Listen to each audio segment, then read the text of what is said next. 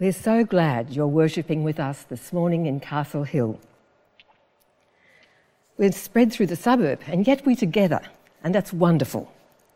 And we're much further afield than just locally.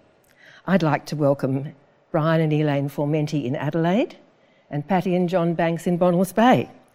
And wherever you are, we're so glad you've joined us. We're very fortunate that we have this wonderful technology that enables us to be together even though we're not. Paul Duncan and Brett Samuels are here week after week, producing and editing. This is their 32nd program. How many hours have those young men given us? And today they've got a great team with them. On cameras we have Jessica, Nicole and Erin. Max is stage manager. Jessie's looking after lighting. And so you can see our program comes to you with a lot of hard work and dedication. And it's the younger folk who'll be leading us in praise and worship. Now, we haven't been seeing each other from week to week, and these kids are growing up. So that you can recognise them, let me tell you who they are. Leading the singing, we have Keely Tuatama, Georgie Bruce, Kana Lillo and Amanda Picotti. The musicians are Tim Jakovac, Josh Diaco, Caden Rad, Julian Jalesic, Max Donald and Lachlan Roy. And we need to say thank you to Damien Rad and Joel Picotti for getting them ready. Marvin Malcolm, our senior elder, will be leading in our study of the Word today. Marvin's entitled his talk, A Letter of Hope. I love to receive letters. I don't get many these days. This is one I treasure. It's from Molly Rankin. Now, some of you may know her or have known her, and some of you may remember her rather cheeky columns in the Record when she was writing from New Guinea when she and Ian were missionaries there. The Rankins moved next to us in Avondale in the early 60s. Ian had come to study theology, and Molly and the kids, of course, were with him, Paul, David and little Seth. Our families became close friends. Molly was such fun to be with. Her visits always had us laughing. I remember at one occasion early in our relationship, the two big boys had spent most of Sunday building the most amazing cubby house. And of course, little Seth, who was about 18 months, 2 years old, couldn't help, and he wasn't happy. Finally, late afternoon, they had it ready. And then we heard screaming, we heard a crash, we heard crying and yelling, and we rushed out to see Molly with her head in her hands on back their step, and the boys all on ground level.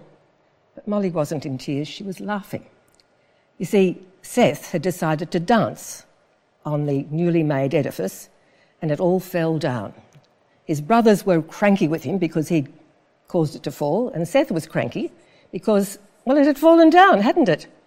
And Molly was in stitches. So medical assistance wasn't required, and we all had a good laugh. And I think eventually the boys did too. As they moved from place to place in ministry, Molly and my mum particularly kept in contact. And later it became Molly and I. Molly's Christmas note of December 1998 carried two pieces of news. The first, that they were moving to a new location to be closer to their boys, and the second, soberingly, Molly had a diagnosis of bowel cancer and months to live. This is Molly's last letter. I'd like to share some of it with you. It's dated the 15th of May, 1999. Now, I expected it to be full of sadness. But listen, this is Molly speaking. This terminal cancer business has been a real-life experience. But far from a devastating time, it has been the most blessed of my life. No longer can I organise and say what I shall be doing in 2000. I'm entirely in God's hands, and it's the most wonderful place to be. Ian is coping well, and I think we are more in love now than we were 40 years ago when we first met. Then she goes on to talk about how she's concerned about the effect of her sickness and imminent death on her children. I am now on fairly heavy drugs which enable me to be pain-free, but each day I seem to get a bit weaker. However, I have to hold on until I've finished quilts for each of my 2 youngest granddaughters. 2 weeks will suffice for that, and then I may have time to get sick. In the meantime, I'm wallowing in God's blessings, moved to tears by the love he bestows and the support and love that I receive from family and friends. God is just so good. I won't have the opportunity to write again. God bless and love. I want to die laughing. There's so much in this world to laugh about. Love, Molly. And that letter is so Molly. It's so full of faith, hope and love, and yes, laughter.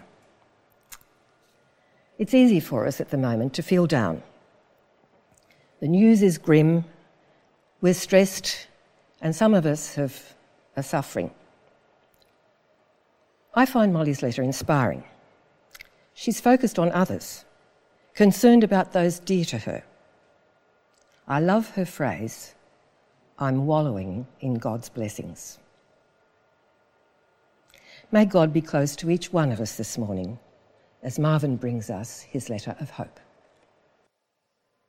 I was thinking about what I was going to wear today, and I looked in the wardrobe and there were all these suits that were just there languishing, and they had no owner and no love and no care due to COVID. And I thought, well, what shall I do? I thought I'll pick out a suit. And then I thought, well, which suit shall I wear? Shall I wear the blue one? Shall I wear? And then I thought, well, I thought I'd wear something that kind of matched what was going on here. So that's us today. We've had an interesting year so far. For some people, it's been one where they've quickly adjusted. Some people haven't adjusted as quickly. But wherever you are on that spectrum, I hope that the message that we have today will be one that is interesting and kind of gives you that sense that there is still hope for everybody. Let's just bow our heads. Father God, we thank you for your word. We thank you for the stories that are in there that just give us a sense of who you are. Stories that allow us to get a glimpse into your character. And I pray that as we unpack that a little bit today, that you will inspire us and your Spirit to give us some of that hope that you have given to the children of Israel in times gone by, is my prayer in Jesus' name. Amen. So I'm guessing that the journey into Egypt must have been filled with some excitement, a bit of relief, and I guess a bit of apprehension. Excitement because he had not seen his son in who knows how long. The son that he thought was dead, killed by wild animals. I guess there was some relief because now he's going to be able to support his family and keep them alive through this terrible famine that they were having in Canaan. And then I guess there was a little bit of apprehension because, well, he didn't really know what to expect. His favorite son, a leader in Egypt. But what was Egypt like? Well, Jacob, I guess, needn't have worried because everything had this fantastic fairy tale ending. I'd guess a fairy tale ending of Disney proportions because he lives the rest of his day out in peace and safety, and he even gets to be buried with his father and his grandfather. So let's skip forward about 1100 years or so. And the children of Israel have left Egypt and are now in the so-called Promised Land. And they've been going through this roller coaster love-hate relationship with God.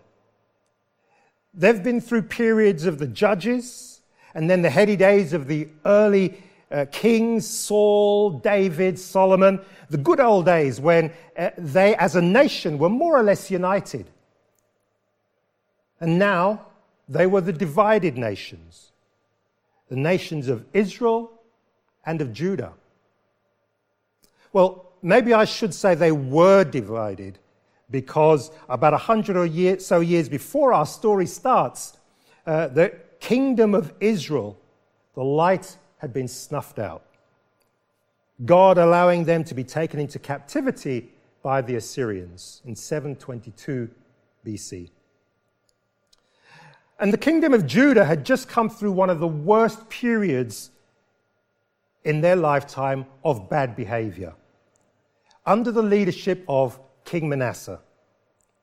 In fact, it was so bad that God had finally decided that he was going to banish them as a nation from out of his sight, because of the terrible things that King Manasseh had done. You know, I've often wondered what it takes, or what it would take, to push God over to the edge. What would it take to make him shake his head in disgust and to say, you know what, I've had enough? Have you ever thought, I wonder if I've pushed God too far?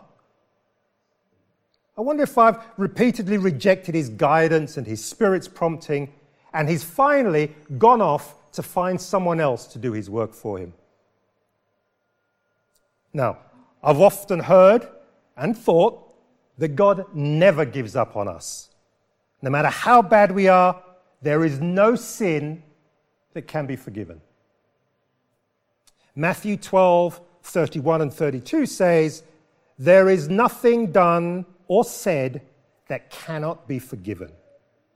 But if you deliberately persist in your slanders against God's Spirit, you are rejecting the very one who forgives.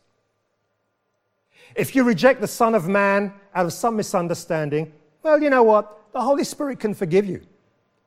But when you reject the Holy Spirit, you're sawing off the branch that you're sitting on and severing, by your own perversity, all connection with the one who forgives." And I like that analogy of sawing off the branch that you're currently sitting on. By constantly rejecting the Spirit's prompting, constantly rejecting the prophets that God sent them, I'm guessing that maybe the leaders of Israel had finally sinned against the Holy Spirit. In 1 Kings 21, it tells us some of the things that King Manasseh had done. It said that he brought an idol of the goddess Asherah into the temple. It said that he actually sacrificed his own son as a burnt offering. It says that he led the people to commit worse sins than the nations around them, the ones that they actually drove out as they went into Canaan. And in verse 16 of 1 Kings 21, it says that Manasseh killed so many innocent people that the streets of Jerusalem were flowing with blood. Now, the New Testament has some commentary about this sort of activity that went on. When they were about to stone Stephen to death, in Acts 7:51 to 54, he says to them, as he's there on the ground probably, with them rocks in hand, "How stubborn you are. How heathen are your hearts. How deaf you are to God's message. You're just like your ancestors. You two have also always resisted the Holy Spirit. And was there any prophet that your ancestors did not persecute? They even killed God's messengers, the ones that announced the coming of your righteous servant. And now you've betrayed and murdered Jesus himself. You are the ones who received God's laws that were handed down to you by angels, and yet you haven't accepted." And when they heard this, it says, they became enraged. I'm guessing the truth often hurts. Do you ever worry that maybe you've reached this stage? Got God to the point where, you wonder if you've severed that link between you and God? Worried that he's going to eventually give up on you? Well, even though King Josiah had a little mini reformation, the damage had already been done. And we pick up our story in 2 Kings 23 after his death. And the people chose his son Jehoahaz to be king. Jehoahaz lasts for 3 months, and then the Egyptian king Pharaoh Necho invades and takes him as prisoner, installs his brother as king. His name is Jehoiakim. So now Jehoiakim has to collect more taxes from his people because he has to pay his Egyptian masters. And unfortunately, Jehoiakim didn't follow the example of his father, his grandfather, and he did things that he shouldn't do. So God sends the prophet Jeremiah with a message. Let me pause here for a minute. Have you ever thought what it might be like to be a prophet? Have you ever wanted to be a prophet? Because have you ever wondered what it must be like for God to say to a prophet, I've got a message for you and I want you to go and deliver it? Because oftentimes the message that God had wasn't a very palatable message. And it wasn't as if he was saying to the prophet, now I want you to go and write a letter and send it on to them, or give it to a friend of a friend of a friend to go and give the message. He says, go into the lion's den, figuratively speaking, and give the message. So he says to Jeremiah, go inside the temple and give the message. Jeremiah chapter 26, verse 1 says, soon after Jehoiakim, the son of Josiah, became king of Judah, the Lord said to me, stand in the court of the temple and proclaim all I have commanded you to say. And say to the people who come from the different towns of Judah to worship, don't leave anything out. Perhaps the people will listen and give up their evil ways. And if they do, then you know what? I'll change my mind about the destruction that I'm planning to deliver on them because of their wicked deeds. And say to them this is what the Lord says. If you don't listen to me, if you don't follow my law that I've set before you, if you do not listen to the words of my servants, the prophets, who I've sent you over and over and over again, then I will make this house like Shiloh and this city a curse among all the nations of the earth. To see the state that the people of Judah, God's people, had got into, in verse 11 it says, and the priests and the prophets said to the officials and all the people, this man should be sentenced to death because he has prophesied against our city. Think about that for a minute. They didn't say he's prophesied against God or against the Bible. They said he's prophesied against the city. And it made me pause for a minute. And as a leader, what are my priorities? Where's my focus? If Jeremiah was to come to Castle Hill today and preach reformation, would I be enraged? Would I be one of the ones calling for his censorship? Have I gotten so complacent that I'm failing to see or to hear God's message, even if it's handed down by angels? So because of this, Jeremiah is taken and put on trial before King Jehoiakim by the priests and the prophets. Jeremiah's trials and all the things that he went through is a subject for a complete sermon by itself, so we won't go into that. Suffice to say that it is due to the intervention of the elders that prevents Jeremiah from losing his life. So what is God to do? His people, the ones that he's made that covenant with, they're not really interested in anything he's got to say. They prefer the gods and the practices of the surrounding nations, and they've rejected him, and they have rejected the promptings of the Spirit. Now, there's a saying that says, desperate times calls for desperate measures.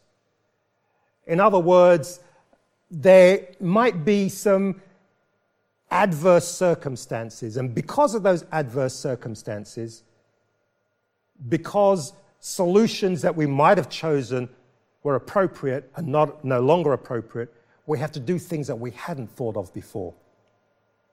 Maybe things that aren't the best choice. So God looks for other people that maybe we don't expect to do his work for him. And in this instance, God uses an ambitious new king of Babylon by the name of Nebuchadnezzar.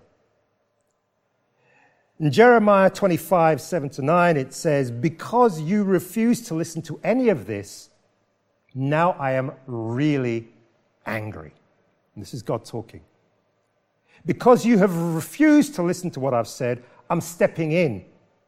I'm sending armies out of the north, headed by Nebuchadnezzar, king of Babylon, my servant in this, and I'm setting them on this land and the people, even in the surrounding countries.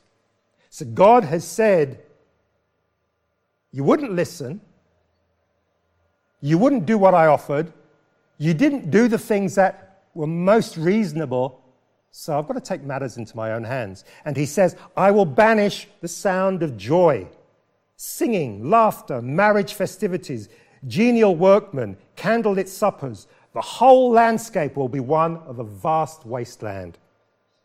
These countries will be subjection to the king of Babylon for 70 years. So right now, this is the beginning of the end for Judah. And even outside of the Bible, history does recall that Nebuchadnezzar leads an army against the Egyptians, led by Pharaoh Necho, and the Assyrians, and defeating them in the Battle of Carchemish.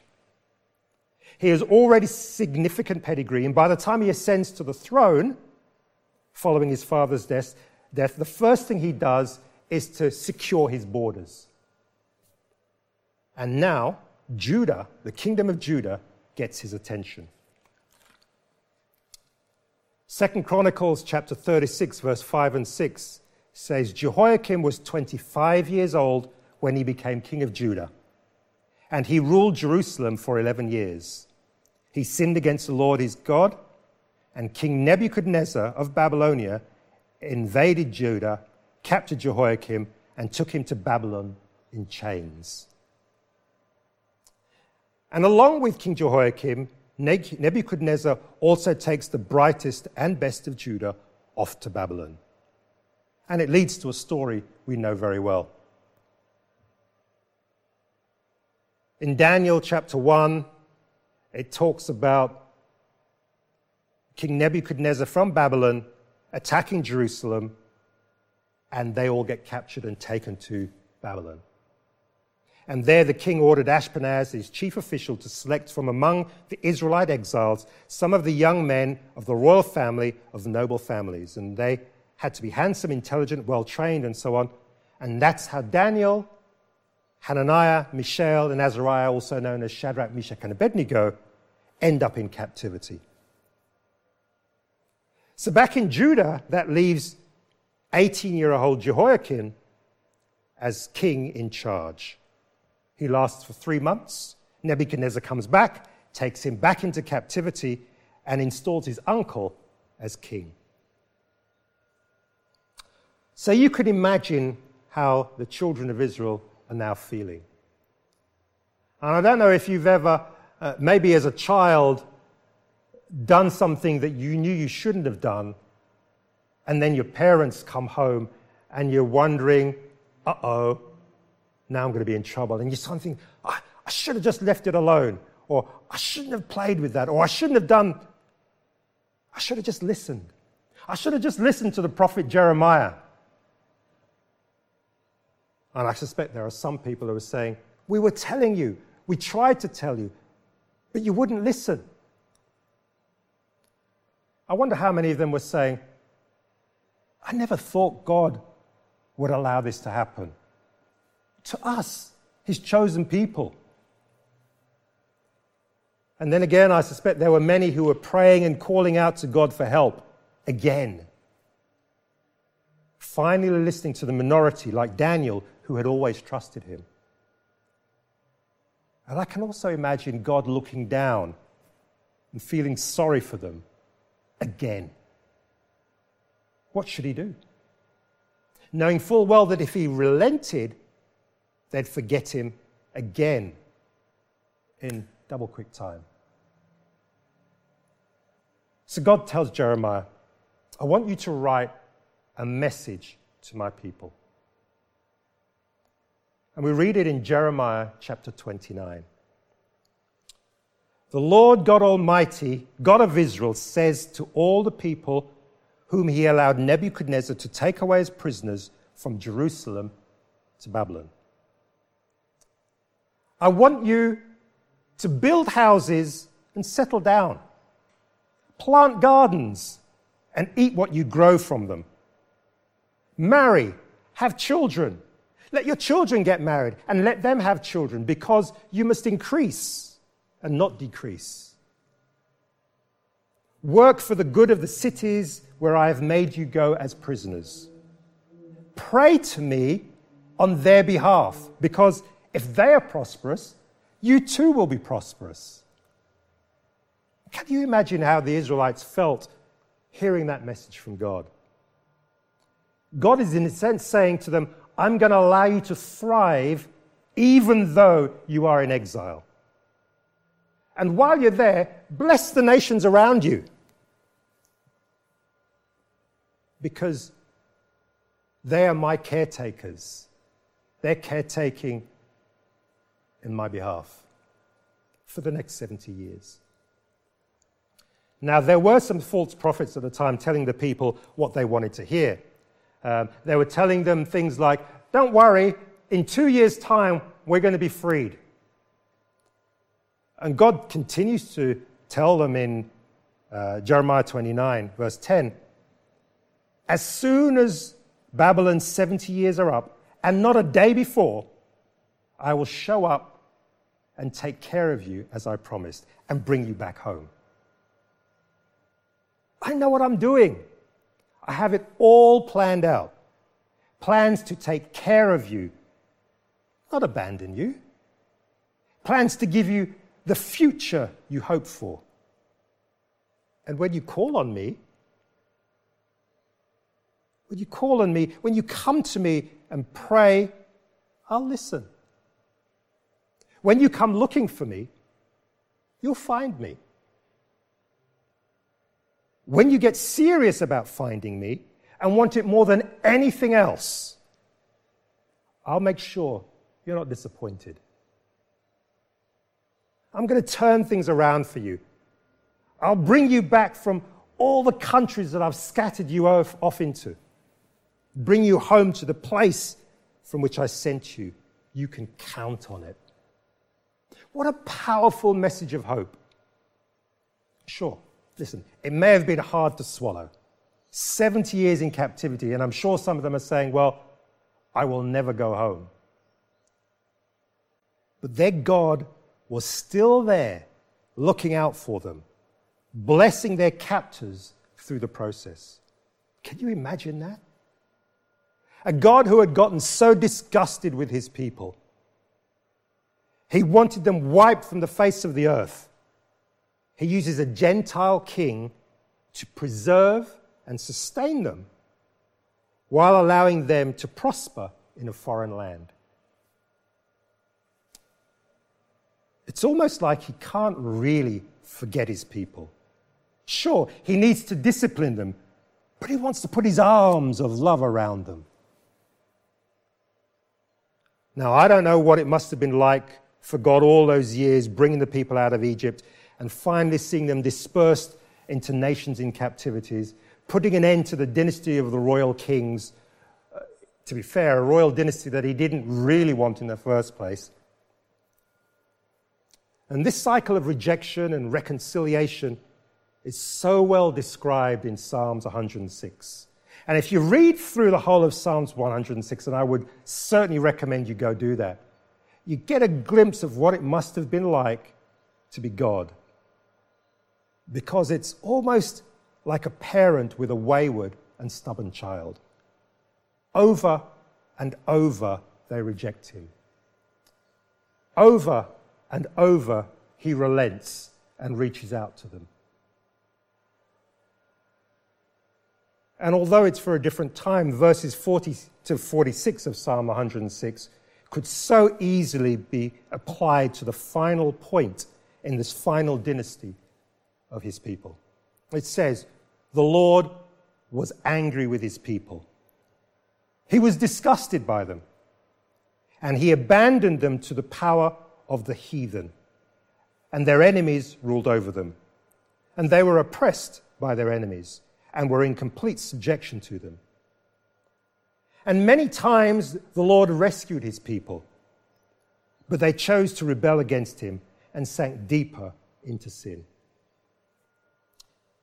And yet the Lord heard them when they cried out, and he took notice of their distress. And for their sake, he remembered his covenant. Because of the great love he had for them, he relented. He made all their oppressors feel sorry for them." And you know, I love the twist that the Message Bible puts on this last part. It says, "Still, when God saw the trouble they were in and heard their cries for help, he remembered his covenant with them, and immense with love, he took them by the hand. He poured mercy out on them while their captors looked on amazed." What a beautiful image that is. And even today, every time I read it, I need to stop and think about the immense love that would cause you to keep coming back to somebody who didn't want you. So what about you? Have you ever felt as though God, you've let him down? Maybe you feel as though he's abandoned you because of what you've done. And maybe you feel alone, and the circumstance that you're currently in are a direct consequence of what you've done, of your actions, leaving you wondering what will happen next. How would you feel if you got a letter from God saying, "For I know the plans that I have for you, plans to prosper you and not to harm you, plans to give you hope and a future"? Or as I read earlier, you know what? I know what I'm doing. I have it all planned out. Plans to take care of you, not to abandon you. Plans to give you the future you hope for. Sometimes the path that we're on is not God's path.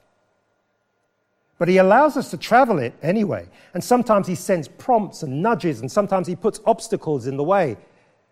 But many a time, we kind of find our way around those things because of our stubbornness and our waywardness, and cause us to just continue down the path that he doesn't want. And I can imagine God becoming exasperated and finally says, all right, have it your way. It's going to take you a while to get through this, but when you do come out the other side, this is what I have in store for you. Plans to prosper you and not to harm you. Plans to give you hope for a future. What do you do when you receive a special letter or a message from someone special? Well, you file it away in some safe place, and you take it out and you read it when you're feeling good. And even more so when you're not feeling good. I think God intended Israel to read and reread and reread that letter throughout their 70 years in captivity. A letter to give them hope. Why not bookmark the letter in Jeremiah 29 and then read and reread this letter, read it this week coming. Whether you're feeling good or whether you're feeling low, claim it as our letter of hope from a loving God who just wants the best for us. And as we read it and reread it, allow it just to give you that sense of peace that only God can give. Let's pray. Father God, we reflect on your relationship with the children of Israel. And we realize that in many ways we are just like them. We fall in and out of love with you, and we stray sometimes a short distance, sometimes a much longer distance. And yet, whenever you hear us call, whenever you hear our cries for help, you're there with your hand stretched out. I want to thank you that even though we stray away from you, you still have great plans for us.